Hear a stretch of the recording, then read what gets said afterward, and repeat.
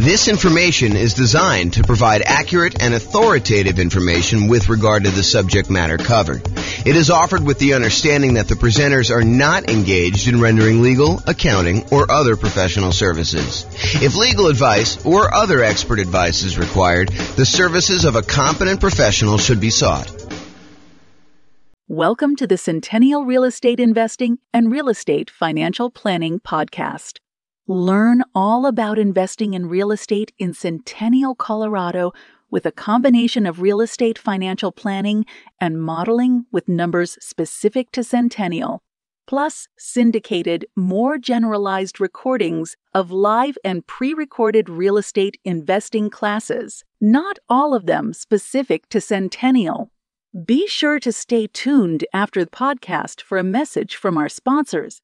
Well, good morning and welcome, everyone. I am James Orr. I'm going to be the one giving the presentation today. Oh, my goodness. Happy Thanksgiving in advance, everybody. Tomorrow's Thanksgiving for those that are not attending live and listen to the recording. Hope you guys are doing some fun stuff. If you guys have any questions throughout the webinar, go ahead and ask questions in the chat window. I'll try to read them out and go through that. This is a brand new presentation. We've never really done it before, so should be good, though. So it should be good. We're going to go over all the different ways that rules work and that you can use to model your portfolio and kind of test things out and see how things are going, especially in this kind of crazy changing real estate market. Things are moving around quite a bit. Let's just say it that way. So thanks for all who attended live. All right, so let's jump right into the content. So I'm going to give you a little bit of background first about like why we're even talking about rules and how things work. You'll kind of get some information here, but we're not going to cover everything. Just don't have time to kind of teach a full day class on this whole thing. So maybe I'll come back and teach some other parts, but honestly, it's not that hard. Rules are probably the most complicated part, and I probably need to do a deep dive into each one to show you like how some different options work. But today I'm going to show you how all the different ones work and then how you can go and apply them to your specific situation. So scenarios. A scenario is like a grouping mechanism for all the different specific parts of the plan. So first of all, you make a scenario. And then once you get all the stuff set up inside your scenario with all the different accounts and all the different properties and all the different rules, then you can make a copy of the entire scenario, change one or two things, and compare them to see how they perform against each other. For example, just a really basic example to give you an idea of like where we're headed with this. You might go create a scenario where you model out your entire investing strategy. You know, I own these particular properties right now. I've got this much money in all these different accounts, and I'm going to buy properties as I come up with down payments until I come up with 10 properties. And then you may say, okay, that's strategy number one, scenario number one. But I want to go ahead and add a variation on this, and I want to see what happens if I decide to pay off my properties faster. And so you might make a copy of that scenario and then add an additional rule to the second scenario that says pay off properties with extra cash flow.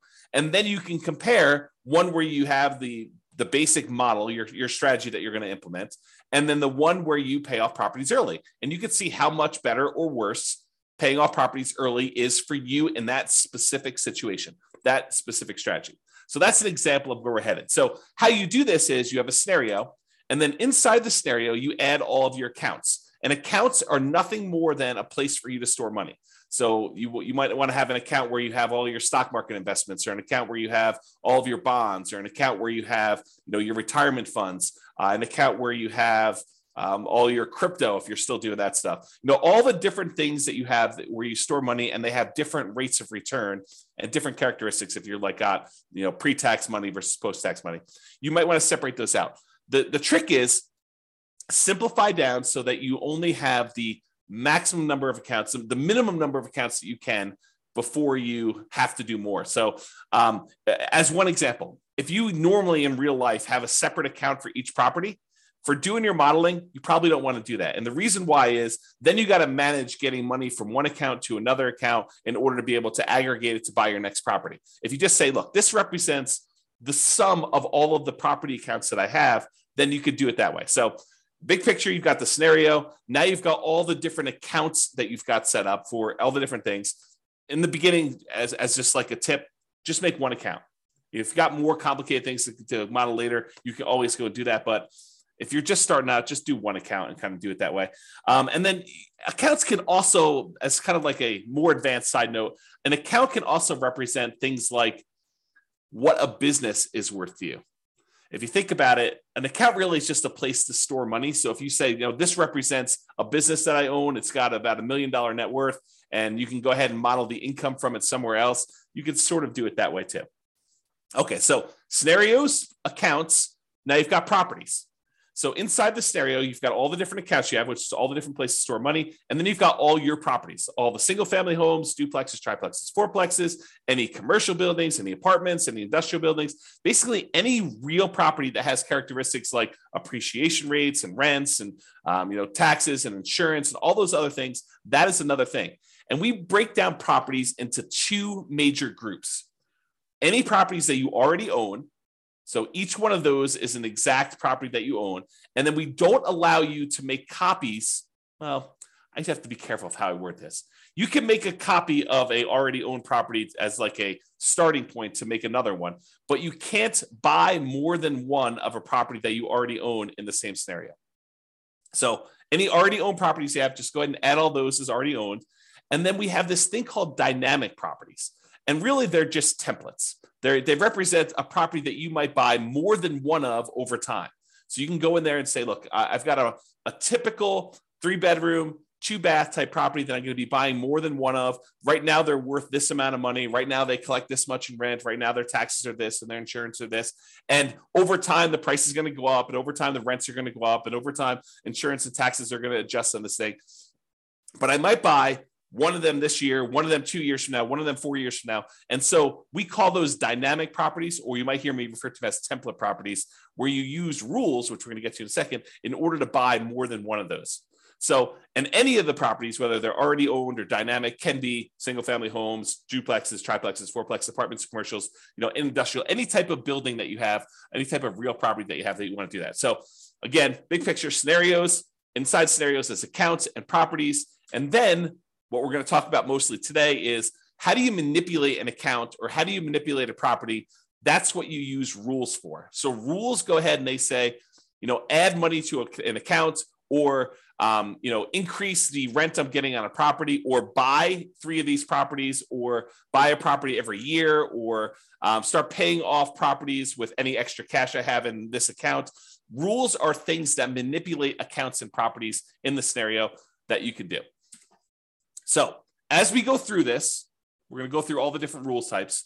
And what you should be doing, in my opinion, is think about your specific situation and how you might apply these rules to you and the setup that you're going to do in the Real Estate Financial Planner software. And if you don't have an account, you can go ahead and make an account. They're free. Go to realestatefinancialplanner.com, go ahead and make a free account. And you could be playing around with this as you listen in the background, although might be better to pay attention, and then you can go back and play with it on your own. But do whatever you want to do. So realestatefinancialplanner.com, you can go make your account. But I would suggest you think about your situation and why we might have a rule in the first place for doing this, because it might give you ideas on things you might be able to do or test in your scenario to see if, hey, maybe I should recast my mortgages, or maybe I should pay off my properties, or maybe I shouldn't take all my extra cash and pay off my properties over time. There may be a reason James made a specific rule that says, hey, only pay off properties if you have a lump sum and big enough to pay off the whole thing, which there is a reason for doing that, but I'll let you discover it on your own because you're going to go ahead and model this in your own stuff. So that's the thinking. So if you're going to go create a scenario, kind of a strategy that you're going to model for yourself, the order that you should do them in is you should make a scenario. And a scenario is this bucket that you're going to hold these accounts and properties and rules in. So you make the scenario first. There's a couple of questions about the assumptions for the scenario. But then the next thing you do is you go create all of your accounts and you make sure your accounts are attached to the scenario, because you can have 5 different scenarios and have certain accounts in certain scenarios and certain ones that do not get put in certain scenarios. So an account is like a module you can use to have in one or more different scenarios.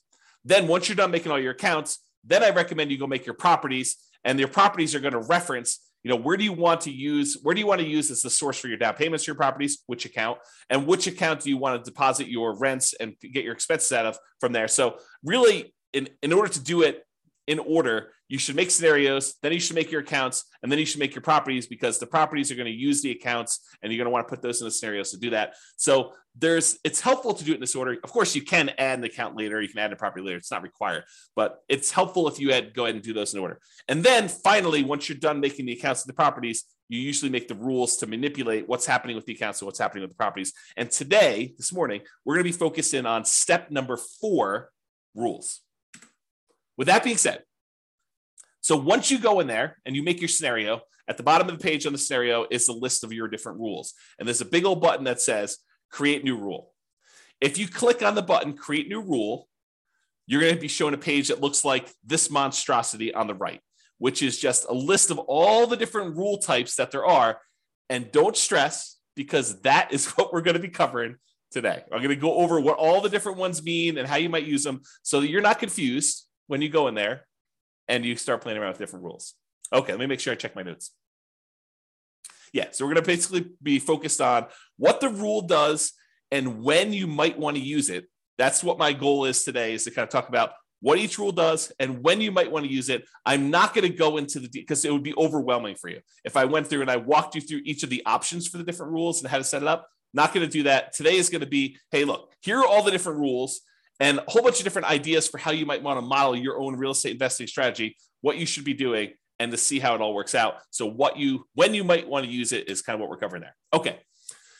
So with that being said, if you notice on this right-hand side, for those that can see the image, if you're listening to the audio, don't stress, I'm going to go over it in detail, but on the right-hand side, there's different groups. There's a group for buying properties, for selling properties, for impacting mortgages, for adjusting scenarios, accounts, and properties, and for other rules.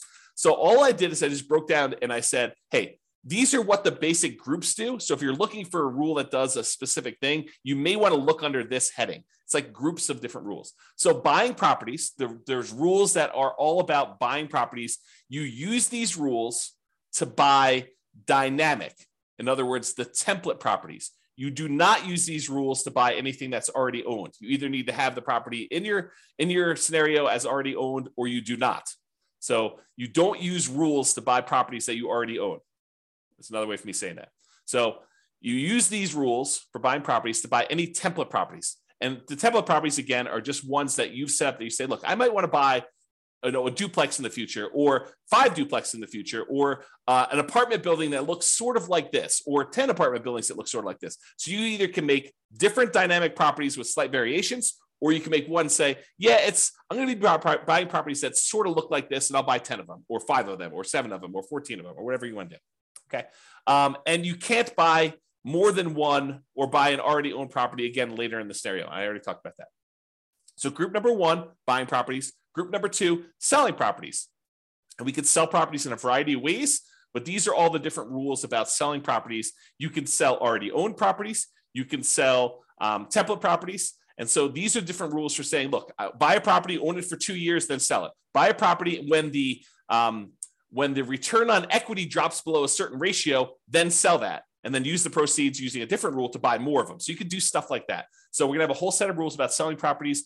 We have a whole set of rules that impact mortgages, like pay off mortgages with extra cash flow, or pay off mortgages when I have a big lump sum, or pay off mortgages if after doing the calculation, I could then achieve financial independence if I paid off these mortgages, or recast a mortgage. And recasting a mortgage, for those that don't know, is, let's say you have $10,000 that you got a bonus from work or whatever it is, $10,000. If you go down to the bank, let's do this first. If you send in the $10,000 to your mortgage company and you pay down your mortgage by $10,000, your monthly payment does not change. The amount of time you have left on your mortgage comes in. So if you had 20 years left on your mortgage and you paid $10,000, now your mortgage might come in by, and you have to do the math because it changes over time, but it might come in by 2 years. Okay. So you have 2 years, you'll pay off your mortgage 2 years faster if you just make the regular payments from then on, if you just sent the $10,000 in. Or with some mortgage companies, you could take that $10,000, you could go into the bank or call them up on the phone and say, look, I would like to recast my mortgage. And they say, okay, if you send us the $10,000, we will go ahead and restructure your mortgage so that it still pays off in the same amount of time, but your monthly payment goes down by, let's call it $100 a month. They do a calculation to figure out what the new math would be so that it pays off still in that same amount of time. And now you can reduce the amount of your monthly payment, improve your cash flow, as an example, by recasting your mortgage. And they may charge you a fee to do that, by the way. They may say, hey, it's $500 to do it, but we'll recast your mortgage. So you pay the $10,000 or you pay $9,500 and they take the $500 out for recasting your mortgage, and they do that. So that's what recasting mortgage is, and there's a rule to do it, which we'll talk about. Or you might have a rule to refinance a property. So we'll talk about that too. Then we have another set of rules for adjusting scenarios or accounts or properties. Let's say, and I'll get into the details, so I'm going to go over all the different rules. But let's say, as an example, you say, hey, at some point in 5 years from now, on whatever that date is, what is today? On Thanksgiving of 2027, I am going to hire a property manager, and then I'm going to have my property management fee go from 0% to 10% in all my properties. Well, you can use a rule that starts 5 years in the future that go ahead and sets the property management in all your properties to be 10%. That's what you can do by adjusting different values on all these different things. That's just one example. And then I have kind of like a catch-all miscellaneous bucket, doing other things like moving money between your accounts, creating income from a job, rebalancing a set of accounts, like you want to do 50% in stocks and 25% in bonds and 25% in cash. We have a rule that will automatically rebalance your account balances by moving money between the two. Or what does that might do, like simulate market corrections. Like, what happens if property values are not always going up by 2, 3, 4, 5, 6, 7%? What if we see a period of time where property values decline? And maybe that doesn't happen this year. Maybe it happens next year for 2 years. And maybe it happens 10 years in the future for 5 years. So we could use rules to kind of do things like that for market corrections. Or maybe you want to say, I don't know when this market correction is going to happen, so let's have it be random. And I don't know how big it's going to be. It could be 2% down. It could be 15% down. It could be 50% down. We don't know. And so you can go ahead and set these rules up and say it's going to happen at some random point in the future. And you could set the frequency and all sorts of stuff. And we don't know how big it's going to be. Maybe it's going to be, somewhere between 0 and 20 or 0 and 50, whatever you want to set up for your kind of rules to model all that stuff. And then you can see how your particular portfolio, the strategy that you're planning on doing, is impacted by all of these changes. And the idea is you make scenario A, which is your baseline kind of like model. This is what I think I want to do. And then let me test out, should I pay off my properties and how much better or worse is that? And then you can compare the two scenarios on the same chart and look at a whole bunch of things like, how does this impact cash flow?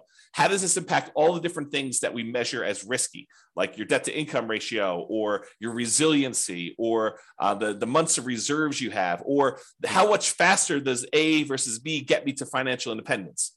And you can look at all those different things to do that. Okay. Before I go on, because I think I'm going to get into the rules next, does that make sense to everybody? If at least one person can tell me, yeah, that makes sense. Good job, James. Keep going. Or I'm really confused. You should stop now because we're not going to get very much farther. If you could put the chat window, that'd be awesome.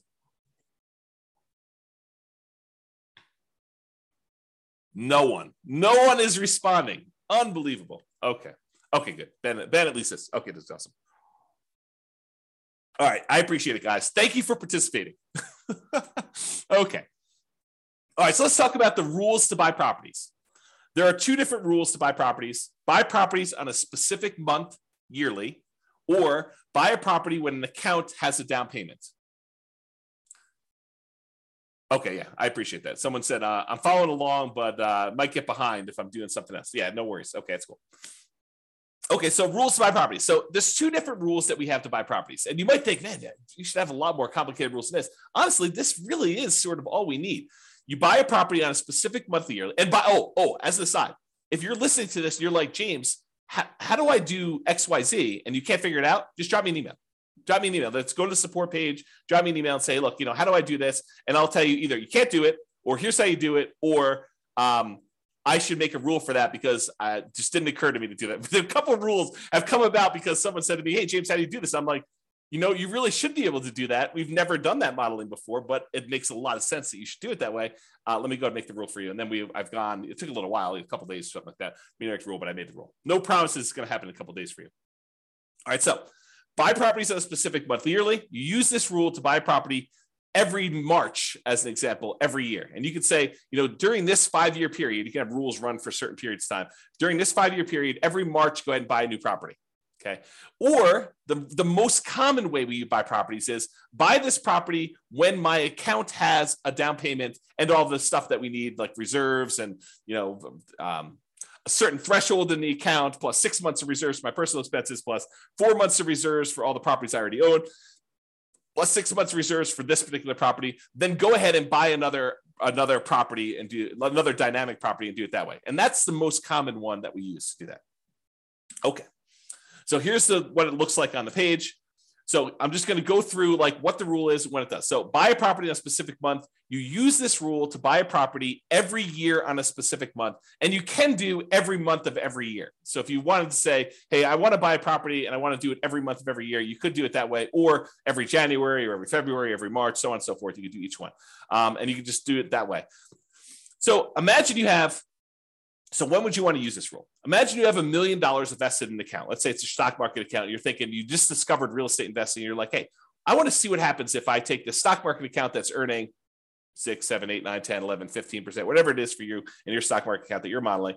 And you want to take that money and every year you want to buy a new rental property with that just to see how this goes. So you could use this rule to do that, to slowly drip out a down payment worth of investment into real estate over time doing this. And if you say to yourself, hey, look, I really want to buy one every 6 months, you could say, okay, buy one every March with this rule. And then you could say, set up a second rule that says buy one every September. And now you have 2 rules doing one a year in order to get that kind of 2 a year. Okay. So that's how you do it. All right. So buy a property when account has down payment. This one allows you to buy a property as soon as you have enough for the down payment, plus any closing costs, plus any reserves. And as you can see by the image on the right, there's a lot of options for you to define what this means. So you might want to define, hey, I need to have at least $10,000 in this bank account, adjust for inflation or not adjust for inflation, plus 6 months of reserves for this property, plus 3 months of reserves for all the other properties that I own, each other property that I own, plus 5 months of personal expenses, and then only buy 3 properties with this rule. Stop this rule after I own 3 properties. So there's different things you can do to manipulate this. And there's also stuff you could say, do I want to take into account my debt to income, like make sure that my debt to income is below a certain number? Or you could say, I'm buying creatively. I'm going to go buy properties subject to, or I'm going to go buy properties on lease options. So the debt to income doesn't matter because I'm actually buying an LLC anyway. And so ignore the debt to income ratio on that, or whatever you want to do. Or maybe you say, I have a real estate agent's license, so I'm going to get paid a 3% commission when I buy these, or go ahead and take a 3% discount. And so you could do all these different variations on this stuff with this rule. Or maybe you say, look, I want to buy properties, but if I can do cash out refinances on the other properties I own, if they're below 75% debt to income, or 75% loan to value, then I can go ahead and say, do cash out refinances to do it. So it's very flexible in all the different ways you can use it, but realize that's what you do. So when might you want to use this? You might want to see how quickly you'll be able to acquire your ideal portfolio of rental property. So you want to say, I want to get to 10 rentals or 10 doors or 20 doors or whatever number you pick. How quickly can I do it with my current income, my current savings rate, my current returns that I have in my accounts? And then as I acquire each property, all the extra cash flow I get gets deposited in this account. So it kind of compounds over time if you got positive cash flow, or slows you down a little bit if you have negative cash flow, although the cash flows do change based on all the property. So you could use this to determine how quickly you'll get to a certain portfolio. And then you could test things like, what if I save 10% more? Or what if I save 10% less? Or what if I got a lump sum for a bonus or a divorce or inheritance or whatever you want to do later on? How would this impact all that stuff? So that's one example. You might want to see the impact of changing how much you keep in reserves has on the speed you can acquire properties. So here's another example. You could say, look, if I use this rule and I say keep six months of reserves for all my properties, how quickly can I acquire all the properties I want to do with that? Or how quickly can I acquire properties if I keep 12 months reserves? I think the market's going to get a little sketchy. Maybe I should keep 12 months of reserves. So if I do 12 months of reserves, how much does that slow me down? And how much riskier or less risky is one or the other? Or how much extra net worth will I have if I don't do 12 months reserves versus 6 months reserves or 2 years reserves? You pick the numbers, okay? So you could use these different rules and make copies of the scenarios to kind of test those. You could see the impact of doing cash out refinances to buy new properties. We kind of talked about that little part of the rule, but you could use that as a way to do that. You could also see the impact of getting a real estate license or acquiring properties creatively.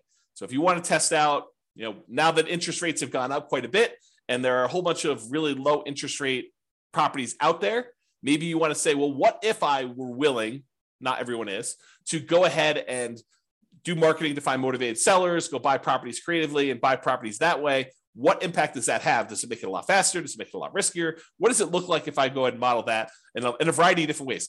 And I'll make a side note about this because I think it's important.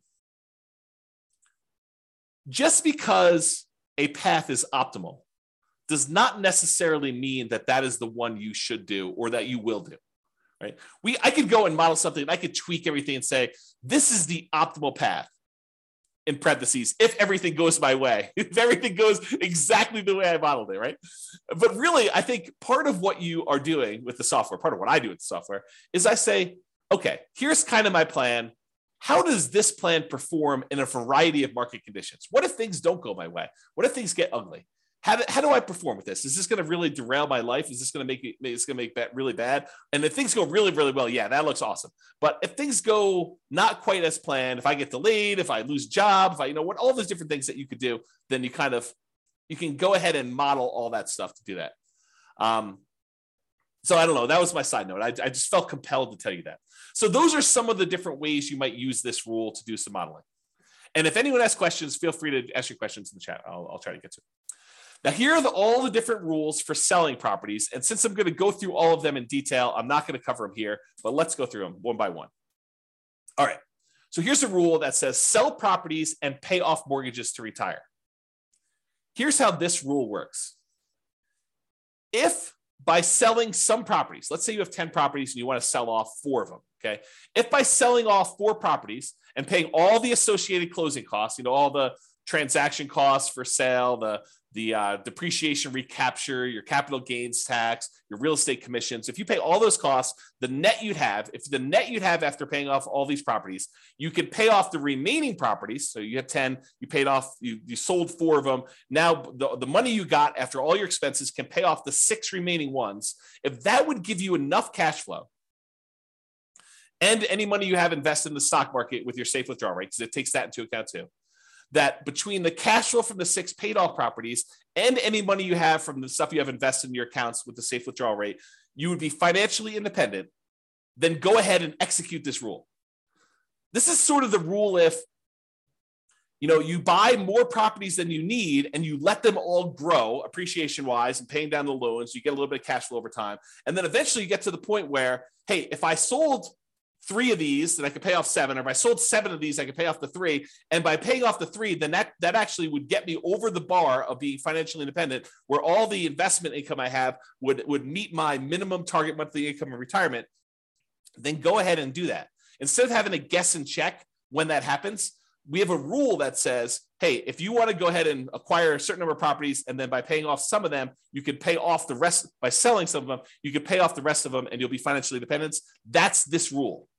So you could use this rule to say, hey, I'm acquiring properties. Maybe I get to the point where I don't need 12, right? And so when do you get to the point where you could sell a part of the 12 and pay off the other ones in order to be financially independent with the other money in your account? Pretty cool rule, right? Like an interesting way to do that modeling. At least I think it's a pretty cool rule. I like this rule a lot. Okay, so that was one rule. Here's a totally different one. Sell rental properties after owning them for a specific period of time. So this one allows you to sell all rental properties. It does not do owner occupants. So it's only rental properties after you've owned them for a specific period of time. So let's say you acquired properties and you're doing lease options as an example. So you're buying properties and you think that you're going to be holding these properties for 3 years and then the tenant buyer is going to cash you out. You can go ahead and set this rule up and say, okay, I'm acquiring properties as quickly as I can. As soon as I have a down payment here, buy another one and then find a tenant buyer, a lease option tenant buyer to come in and lease it from me. And I think I'm going to sell these properties after holding them for 3 years. Some of them may be 2, some may be 4, but on average, it's going to be about 3 years. What would that look like? And so you'd use this rule to then sell properties after holding them for whatever period of time you define, X number of months. Okay. So that would be an example of doing that. So, and by the way, this one is for rental properties. It's not for owner occupant property. So if you're thinking to yourself, hey, look, I might want to use this rule to live in a property for 2 years to get the tax advantages of like 2 out of the last 5 year tax advantages where you don't have to pay capital gains up to certain limitations on that. This is not that rule. but I might have another rule coming for you if you're looking to do that strategy. That's where we're headed. Oh, wait, what's this? Sell owner-occupant properties after owning them for a specific period of time. Well, maybe this is that rule that I was just talking about. This allows you to sell an owner-occupant property, a property that you're living in, after owning them for a specific period of time. So you could say, hey, I'm going to do this model where I'm buying properties at a discount, but I'm moving into them. I'm going to live there for at least 2 years. Why 2 years? Because there are some tax advantages for you living in an owner-occupant property for 2 out of the last 5 years. I'm not a CPA. Go talk to your accountant to kind of get the details on this. But the basics of what I understand, the layman's version is, if you live in a property for 2 out of the last 5 years as an owner-occupant, and then you sell it, you are exempt from capital gains on that property up to a certain amount, and the amount changes whether you're single or you're married. Okay, so this could be a way for you to do that. And when you sell the properties, we have this little section down here that says, how much do you want in closing costs when you sell? How much do you want to pay in real estate commissions? Because you can put in what your assumptions are about those. And then what is your depreciation recapture tax? Well, if you're living in the property, that's going to be zero on most of those. And then what's your capital gains tax rate? Well, if you're doing this as an owner occupant, you're living there for 2 out of the last 5 years, your capital gains tax rate might be zero here. There you go. All right, Austin says, what's your take on mini syndications on single family homes? Austin, that is not on topic for this particular presentation. This presentation is on rules. So we'll be covering that. Splitting profits with investor or funds deal. So I'm not going to cover that today. Maybe we'll do a class on that in the future. I'll kind of keep that in mind, but not today. Sorry, got too much other stuff to cover. Okay, so that's when you might want to use sell owner-occupant properties after owning them for a specific period of time. Here's the next one. Sell rental properties after renting them for a specific period of time. Sell rental properties after renting them for a specific period of time. So before, the rule was sell rental properties after owning them for a specific period of time. But if you're doing this one where you have rental properties after renting them for a specific period of time, this is selling them after you've rented them. So imagine for a minute you're nomading, where you're buying properties as an owner-occupant, living there for at least a year, maybe more, until you get to the point where you're able to buy the next property and convert that one to a rental. Well, if you use the rule before where it says sell rental properties after owning them for a period of time, you might buy the nomad property, live there for a year and a half, then convert it to a rental. And then now that it's a rental, you've owned it now for 2 years. So really, that would be selling the property after 6 months, which isn't what you intended, I don't think. So this rule says, look, it doesn't matter when you bought it. If you lived there for a year or 2 years or whatever beforehand, and then you decide to rent it, this one starts the counter as to when you sell it based on when you converted it to a rental. Okay, so that's what it is there. All right. Sell rental properties based on return on equity. So this one is you're selling properties based on the return you're getting on the equity in the property. Okay, I got to take a step back and kind of explain to you what's going on here, because this rule is crazy. It's such a powerful rule. So how far back do I go? Oh man, this is crazy. Okay, so here's the deal. You own a property, and let's say you have financing on it, and you put down 20%, and the property value went up, I don't know, 5% in the first year. So you made 5% from appreciation on a 20% down payment. I'll put numbers to this to kind of give you a feel for it. Let's say you're buying $100,000 properties. You put down $20,000 and the property went up in value $5,000. So you made $5,000 on a $20,000 investment, which is 25% return. But what happens is over time, the amount of money you make on the property going up in value tends to increase. So the next year, maybe it's $5,100. It varies, but let's just say it's a little bit more than you made the year before. However, the amount you have in the deal now is no longer $20,000. It's $20,000 plus the $5,000 that you made from appreciation, plus a certain amount you have from paying down the loan. So the amount of equity you have in the property has grown more than the amount that the property is going up in value. So over time, the return you're getting, even though the return might be increasing, the return you're getting on the equity is actually going down. The amount you make on the property compared to how much you have invested in the deal is actually going down over time. So the return on equity on a property from appreciation, from debt pay down, from cash flow, and from the tax benefits of depreciation. Like all four areas of return, they tend to go down in aggregate. Some of them go up a little bit over time. Some of them actually go down. Some of them stay the same. But in aggregate, the overall return, the combination of all four of them, tends to go down over time. So that the longer you own a property, the lower your overall return on equity is. So when you buy a property and you're highly leveraged up front, that's the best part of your return typically. That's the part where you're making the most money compared to how much you have invested in the deal. But as the amount you have invested in the deal increases because your equity is growing, you're paying down the loan, the property's going up in value, the equity is expanding, and the amount you're making might be going up, but not quite as fast as the equity is increasing. So that over time, your equity drops down. So you might say to me, look, James, as I own these properties, my return on equity is dropping and dropping and dropping. What if I said, look, once it gets below a certain threshold, I want to sell that property and I want to re-leverage back up. I want to go ahead and sell it, and then I'll go buy two more or one more and wait until I have enough to buy the next one. That's what this rule allows you to do. It allows you to be maximally leveraged, not maximally because you don't want to be selling a property every year just to kind of re-maximize your leverage, but within a reasonable range. So you could say, hey, look, once my overall return on equity, because I'm calculating return on equity on every single property every month. So once your return on equity for a property drops below a certain threshold that you set, I don't know, 10%, 12%, 15%, whatever number you pick, right? But once your return on equity drops below a certain threshold, then go ahead and sell that property, dump all the cash into a specific account, and then you can have a separate rule which buys properties whenever that account has down payments. So what will happen is you have these properties and they're growing and growing and growing. Once the return on equity drops below a certain threshold, it sells that property. Then you have another rule that takes any time. You have money in this account for enough for down payments and closing costs and reserves. Then I go ahead and I buy another property and I replace that one. Or maybe it's two properties because you have enough there to do it. So that's the way you use these rules in order to maximize your return on equity in a particular scenario. Does that make sense? Let me know if it does or doesn't. That'd be awesome. Okay.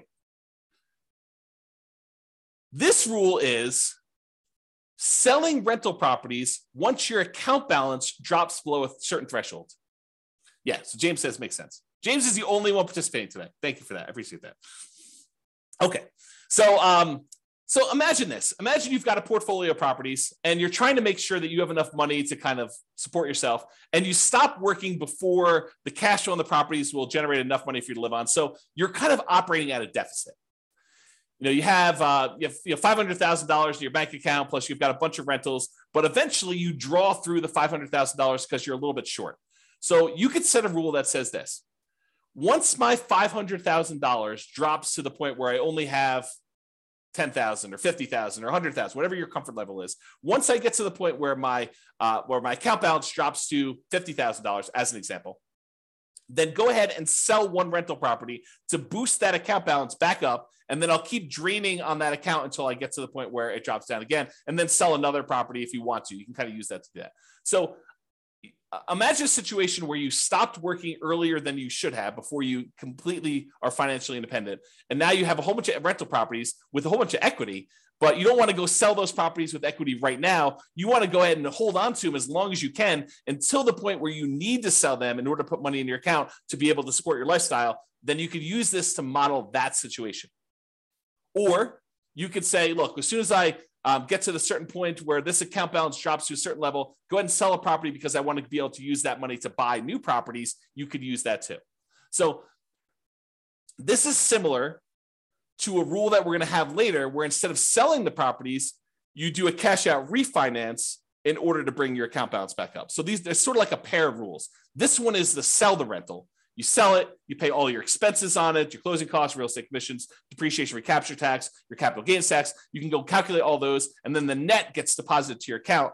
Or, which we'll get to here in a second, there's a similar rule that says, once my account balance drops below whatever threshold you set, then go ahead and do a cash out refinance to get to those.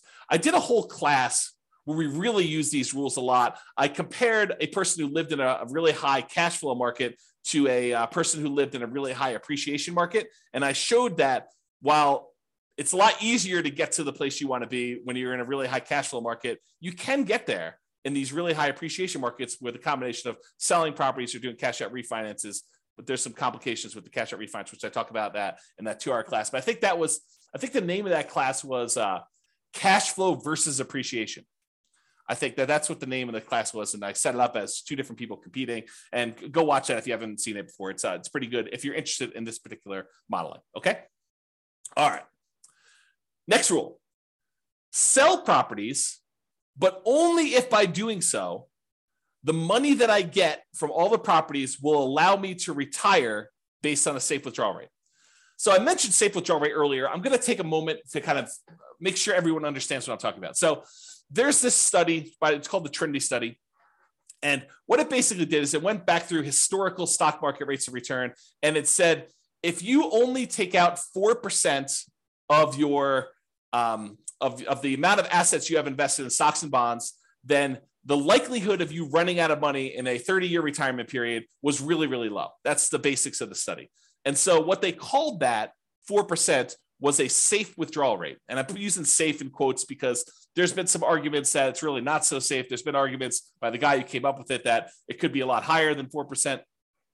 So really this idea is, if you have a certain amount of money invested in stocks and bonds and maybe some cash, what percentage of that portfolio, if you have $1 million, what percentage of the $1 million can you take out each year where you are where you are not very likely to run out of money? That's what a safe withdrawal rate is. So you've defined what your safe withdrawal rate is in the software. You basically say, my safe withdrawal rate is 4% or 3% or 5% or whatever number makes sense to you. And you can test these things, right? You can go ahead and run a scenario at 4, you can run a scenario at 5. What difference does it make? Run a scenario at 4, run a scenario at 3, maybe do some market corrections in there to see how that plays out. You can do all this stuff.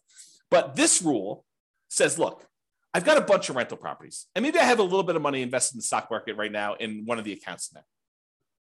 And so what I want to do is I want to check each year and say, hey, look, if I sold all these rentals and I paid, closing costs, I paid real estate commissions if I've got any, I paid my depreciation recapture tax if I've got any, I paid my capital gains tax if I've got any, if I paid all those expenses on it, the net amount of money that I would take and I would deposit into my account balance, invest in the stock market. If I did that, would the money in the stock market allow me to retire? Would my safe withdrawal rate for the amount of money I have in the stock market allow me to be financially independent? And if so, go ahead and sell the properties. Kind of a cool rule, right? You basically have all these properties you've acquired. What if you took them all and you sold them? Could you actually achieve financial independence? And this rule tends to come up. I probably should do a class on this.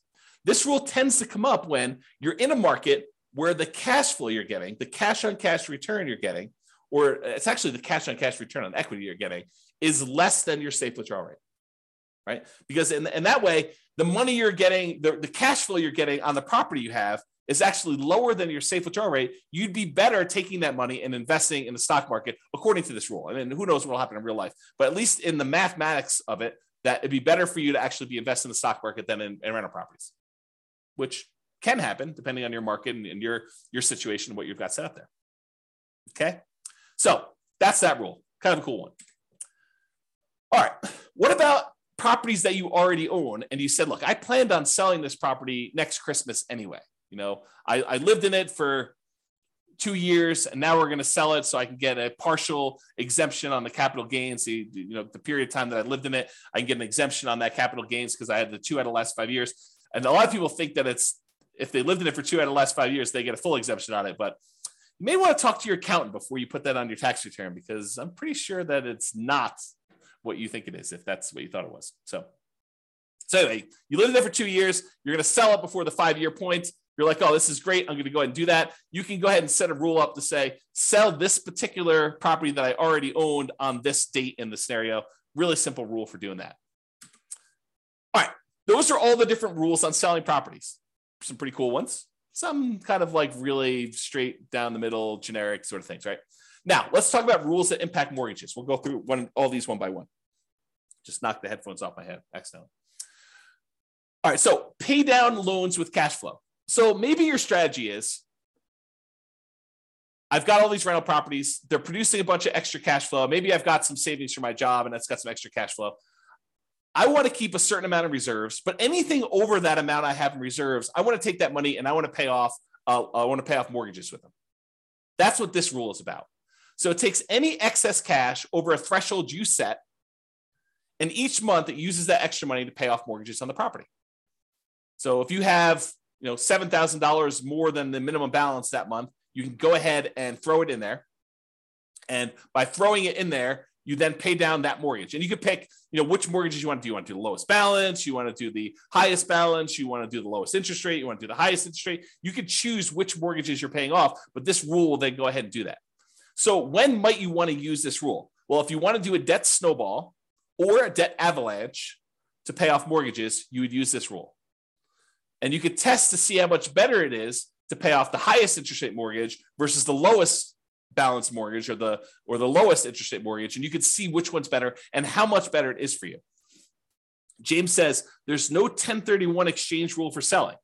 Well, 1031 exchange rule is just about how much you pay in taxes. So we have the ability for you to adjust how much you pay in taxes on the property. And then you can go ahead and use that rule and set the taxes to be equal to 0 for that. But then you got to track how much you would have had to pay in taxes on that one. So there's no keeping track of how much deferred taxes you have on a particular property, something I might add in the future, but you can set the threshold to be, I'm not paying any taxes on this one when I sell it. And yet my fees are an extra, $1,000 to do the 1031. So you can do 1031 exchanges. It's just not a specific rule for 1031 exchanges. If that makes sense. Good question though. Good question. Okay. So pay down loans with cash flow. That's how that works. Okay. Pretty simple. However, every time you make a payment on a particular loan, it doesn't actually improve your cash flow in the short term, unless you pay off the loan completely, and then it improves it by a big chunk. But it doesn't improve your cash flow because by paying down the loan, all you're really doing is moving in the date that loan gets paid off from where it was to closer. So it'll be paid off sooner. But your monthly payment stays the same. So it doesn't improve cash flow on a property. So you might say to yourself, hey, and I'll add this one other thing. And the amount of money you're earning on that extra cash flow you're doing is the interest rate of the loan. So if you're taking your money and you're paying down a 3%, 4%, 5%, 6%, 7% mortgage on a property, the amount that money is earning is the amount of your mortgage interest rate. So if you're paying off 3% loans with that, you're earning 3% on that money. You're paying off 7% loan, you're paying 7% on that money. Okay. So the idea is the more you're paying off on those properties until you pay it completely off, it doesn't really benefit you in the short term. It benefits you when you pay off the loan, which could then compound and help you in the future on other properties you're doing, but it doesn't benefit you in the short term by improving your cash flow. And so you might say to yourself, well, why would I go take this extra money that doesn't help me in the short term? Why don't I let that grow in something else I'm invested in, like either more rental properties or stock market or I don't know, whatever you want to do, crypto, bonds, whatever you want to do there, hard money lending.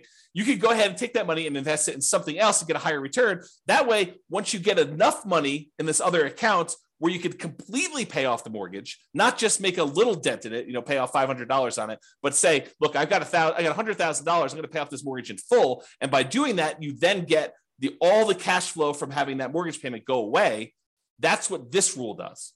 So this rule says, look, only pay off a mortgage when I can pay it off in full from a specific account. So it tests to see if the amount you have in your account plus whatever threshold you have there. So look, always keep $15,000 in this account. But if I've got enough to pay off a mortgage and remain $15,000 in this account, then go ahead and pay off the mortgage. So that's what this rule allows you to do. And then which mortgage you want to do, the lowest balance, the highest balance, the lowest interest rate, the highest interest rate, whatever one you want to do, and it'll kind of do which properties you want to do it that way. But this allows you to go ahead and say, keep this money invested in whatever, the stock market, bonds, until I have enough to pay off the mortgage, and then do that. Kind of a cool rule. All right. Remember earlier we talked about recasting mortgages? It's that thing where you walk into the bank with $10,000, you pay them a fee in order to lower your monthly payment, not change when the loan gets paid off, but you give them $10,000 and say, look, I'd like to lower my monthly payment by a little bit. And they're like, okay, yeah, we'll do the calculation and we'll do that for you. It'll take this thing. Well, this is a rule for recasting mortgages. So you could take a lump sum of money, go into the lender and ask them to recast the mortgage. And so this rule allows you to go ahead and recast them. Okay, that's what that rule does. All right, remember before I told you about selling properties based on the account balance? If my account balance gets so low, then go ahead and sell a property to replenish that account balance so I have money to live on or money to invest somewhere else. This is the kind of sister rule for that, cash out refi based on account balance. So when your account balance gets to a certain point where it's really, really low, then go ahead and do a cash out refinance on a property, pull all that money out, deposit it into the account, and you'll be able to then have all the money in that particular account to use to do whatever you want with. Okay. So I think I have here, when would you want to use it? If you're modeling a situation where you're stopped working before your cash flow is enough to support your lifestyle, you might need to cash out refi properties from time to time to provide living expenses to kind of make up for that difference. Or use the equity properties to occasionally fund the purchase of new properties by refinancing. So you could say, look, once I get to this low account balance, go ahead and do a refi on a property to get the account balance up to where I can do a new purchase. Kind of an interesting rule. All right. So this leads me to explain this interesting concept. And so I need to explain it to you, but I'm going to take a drink first. All right.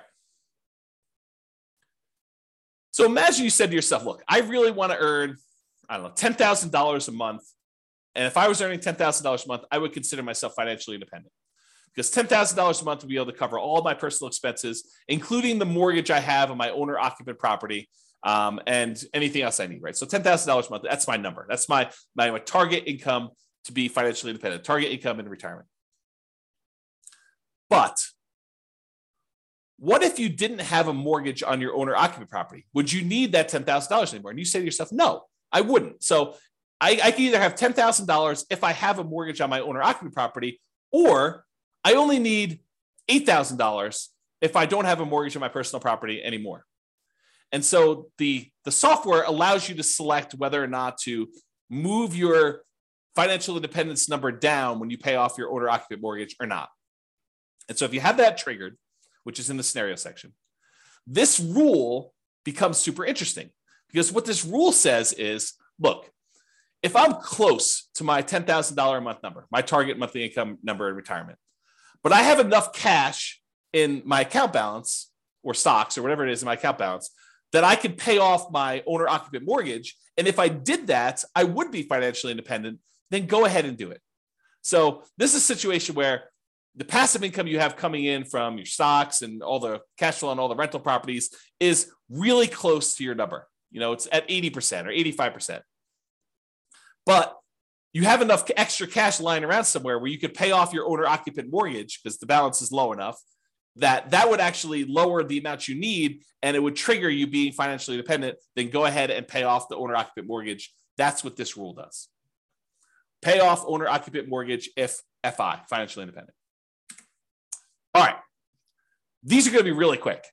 These are the rules that allow you to adjust values on your scenario, or on different accounts you have, or on different properties you have. Okay.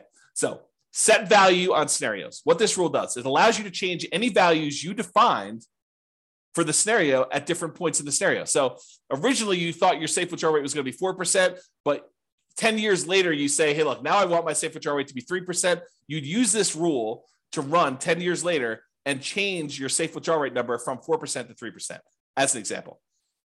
Or you defined your refinance mortgage interest rate in your scenario as 5%, which is low now, but at the time seemed reasonable. And now you're like, look, in the future, I want this to be 7%. You can use that to change that too. You can use this set value on scenarios to do it at some point in the future. Or you want to say, look, my minimum target monthly income retirement threshold is now $4,000, but I want it to be $5,000 in 5 years from now. You can do stuff like that. Or your safe withdrawal rate number, as I use as an example. This is that rule that allows you to do that. The set value on accounts does the same idea on accounts, though. So let's say you were earning 1% on savings at the start of the scenario, but you think that's abnormally low. And by 3 years in the future, that should really be at least 2% or 3%. You could use this rule to say, set the value on the account, set the return I'm getting on that account to go from 1% to 3 years later and on to be 3%.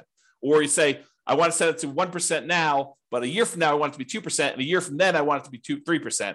And then you could use it to do stuff like that. Or the other thing it could do is you could set it to be a random number. You could say, look, the return on my savings account is going to be somewhere between 1% and 3%.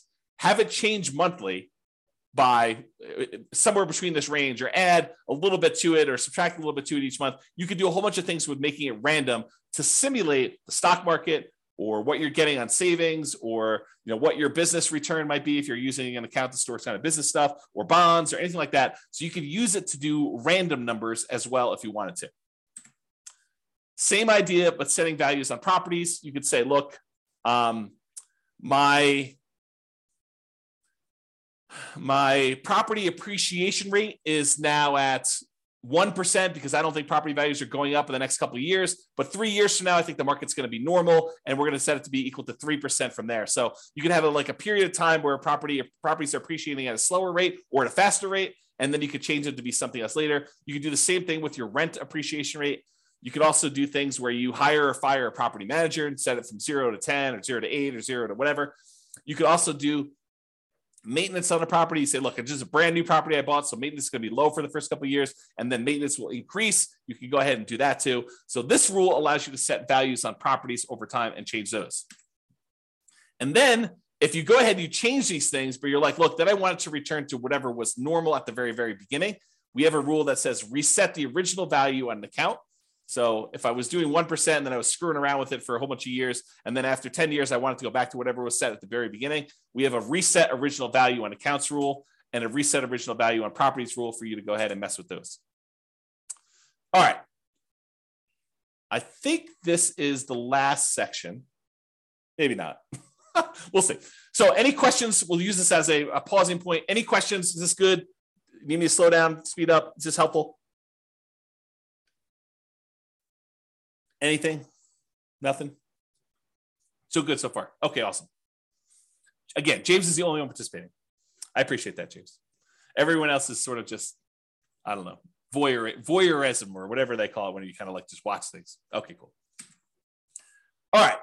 So here are a whole bunch of rules that do other things. So add to or subtract from the account balance.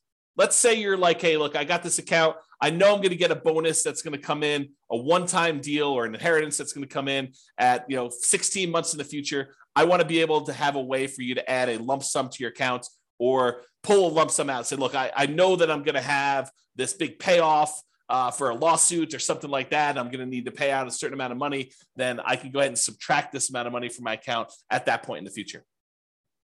Or you're going to have a series of expenses like college tuition for kids. You could use a rule like this to model, I'm going to have this come out on this date. I'm going to have 2 kids going to college at this point, so I need to have this much money. And you could use them to kind of like move money in and out for these irregular expenses to do that. Or you pay a certain amount on installment sale of a business or from a lottery winnings or whatever. You can use that to do all that stuff.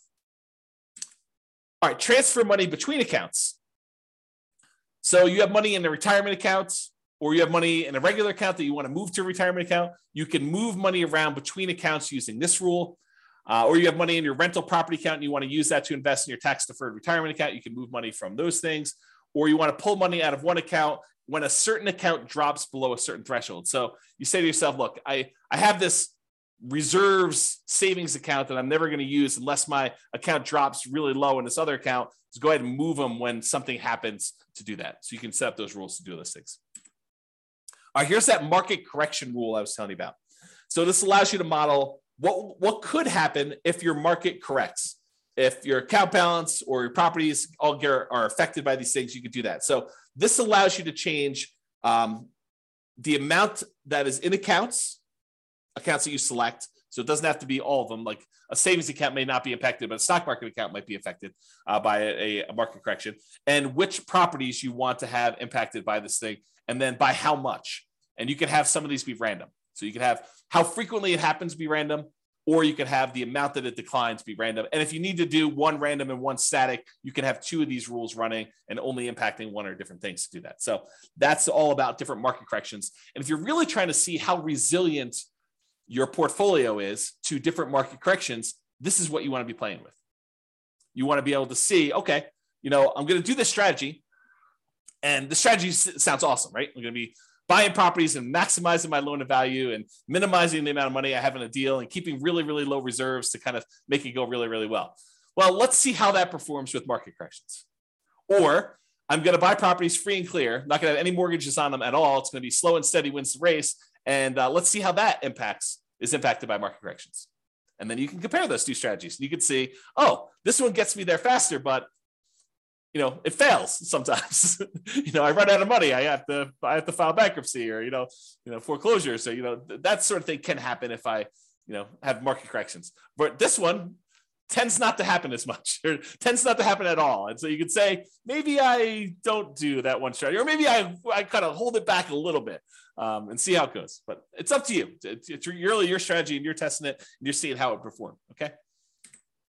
All right, here's the one you're probably going to use in almost every scenario that you set up: your paycheck and your personal expenses. And a lot of times we'll set up a separate rule for each person's paycheck, like one spouse and the other spouse, and then a shared personal expense one that you're going to do. And we usually set them up as 3 rules. You could do them all as one if you really wanted to, but I tend to separate them out just to make it a little easier. So what this rule does, allows you to model receiving a paycheck or other regular income. It doesn't have to be a paycheck, but it could be, I'm getting regular payments of a certain amount. If you're doing, you don't need to do this for rental properties because the rental property stuff does its own thing. And the personal living expenses. So you might want to use this to model each one of your paychecks, and then which ones of those go away when you're financially independent, you stop working. You could set this rule up that says, hey, look, I get this paycheck, it's this amount, but as soon as I am financially independent, stop giving me this paycheck. And it'll automatically turn it off for you so that you no longer get it, okay? And then you could use it later if you wanted to model Social Security if you don't want it to count towards your income to qualify for being financially independent. So we have another rule specifically for Social Security, which does count towards your financial independence number. But if you're like, look, I don't believe Social Security is going to be there, it's nice if it is. Let's go ahead and model that Social Security, but don't count it toward my financial independence number at all. You'd probably want to use that as sort of like a fake paycheck from Social Security. Okay. So you could use that to model that too. And so to do Social Security, you just have this rule start at whatever date you'd qualify for Social Security and have it run through the end of the scenario doing that. Okay. Passive income. This is the one where you could do Social Security with, but it does other things as well. So passive income models things like Social Security, pensions from jobs, and annuities. So if you went and you bought an annuity and you're getting whatever it is, $2,000 a month from the annuity that you purchased, you could use that to model this. And you could go ahead and it's very similar to your paycheck one, except this does count in your calculation for being financially independent or not. Okay, so you model Social Security and pensions and annuity income from that. Lumpy income. Let's say you're like Ben and you flip properties and you want to have lumpy income come in from every time you flip property. Maybe you flip a property every 6 months or every 3 months or every 4 months or every month or whatever it is that you do. So you could use this to be what I call lumpy income, irregular income that comes in kind of big chunks. So if you have a fix and flip business, or you get irregular bonuses from your job, or you want to simplify modeling lease options where you don't want to put the properties in there and hold them and stuff, you say, look, I'm doing this lease option business. Every 3 years or so, I get $30,000 or $50,000 or whatever your number is. Then I want to model it like that. You could use the lumpy income rule to model things like that. So you could say, I get $50,000 every time I do a flip, or $20,000 every time I do a flip, or depending on your market and your profit margins and stuff like that. But you could use it to do stuff like irregular income to say every X number of months, I get this lump sum of money coming in. Rebalance your portfolio. So this one allows you to say, okay, I've got 3 accounts. I've got an account for stocks. I've got an account for bonds. I've got an account for cash. And every year I want to move money around such that I always have whatever, 50% in stocks, 30% in bonds, and 20% in cash. Use this rule that every January or March or May or whatever you want to set it up as, you go ahead and readjust your rules, your accounts to be this percentage, this percentage, this percentage, and you move the money from one account to another to be able to rebalance your portfolio to keep them where they need to be.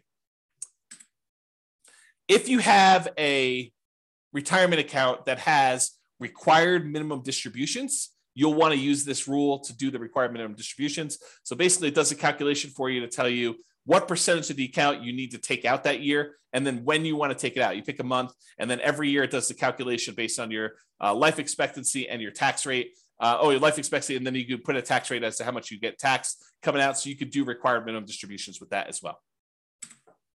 And that, my friends, is the end. I only went 3 minutes over, but I hope that was helpful. I hope that really gave you a good idea of all the different things you could do and all the different ways to model your situation with the rules that we have in the Real Estate Financial Planner software. Yeah, Richard says, thanks, James. A lot of info here. Exactly. I try to give you guys good info. I really do. I try to give you good stuff. So, any final questions from all of the really quiet people on things? It's almost as if Thanksgiving's tomorrow. Almost. Yeah, Ben says, awesome. I hadn't looked into the rules before. Very powerful. Yes, thank you. It is very powerful. I agree. So you guys are very welcome. Any final questions before I let you all go? Get ready to celebrate and enjoy Thanksgiving with your families. Nothing? Oh, so what is this? What is this? You're very welcome. Very welcome. Is it a deal? A deal. Thank you very much. A deal. A deal. That's a great name to be like in a real estate investing kind of person. There you go.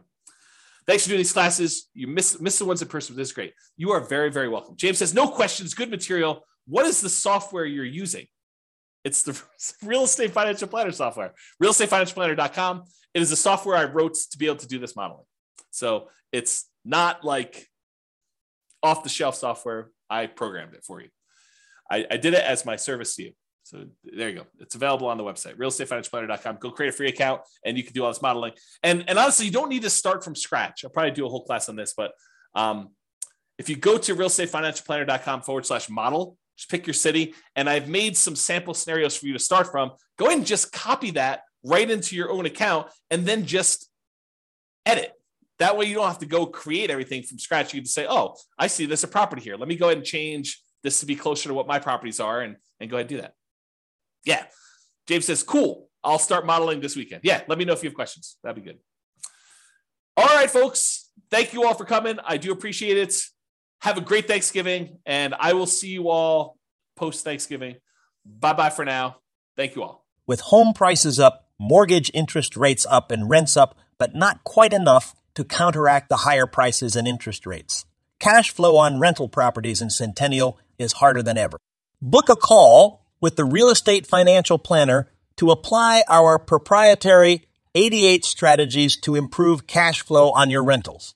See the show notes for a link to schedule your call and improve your cash flow today. If you're a real estate agent, lender, or professional in Centennial that wants to help our real estate investor listeners, consider reaching out to learn about collaboration opportunities with this podcast.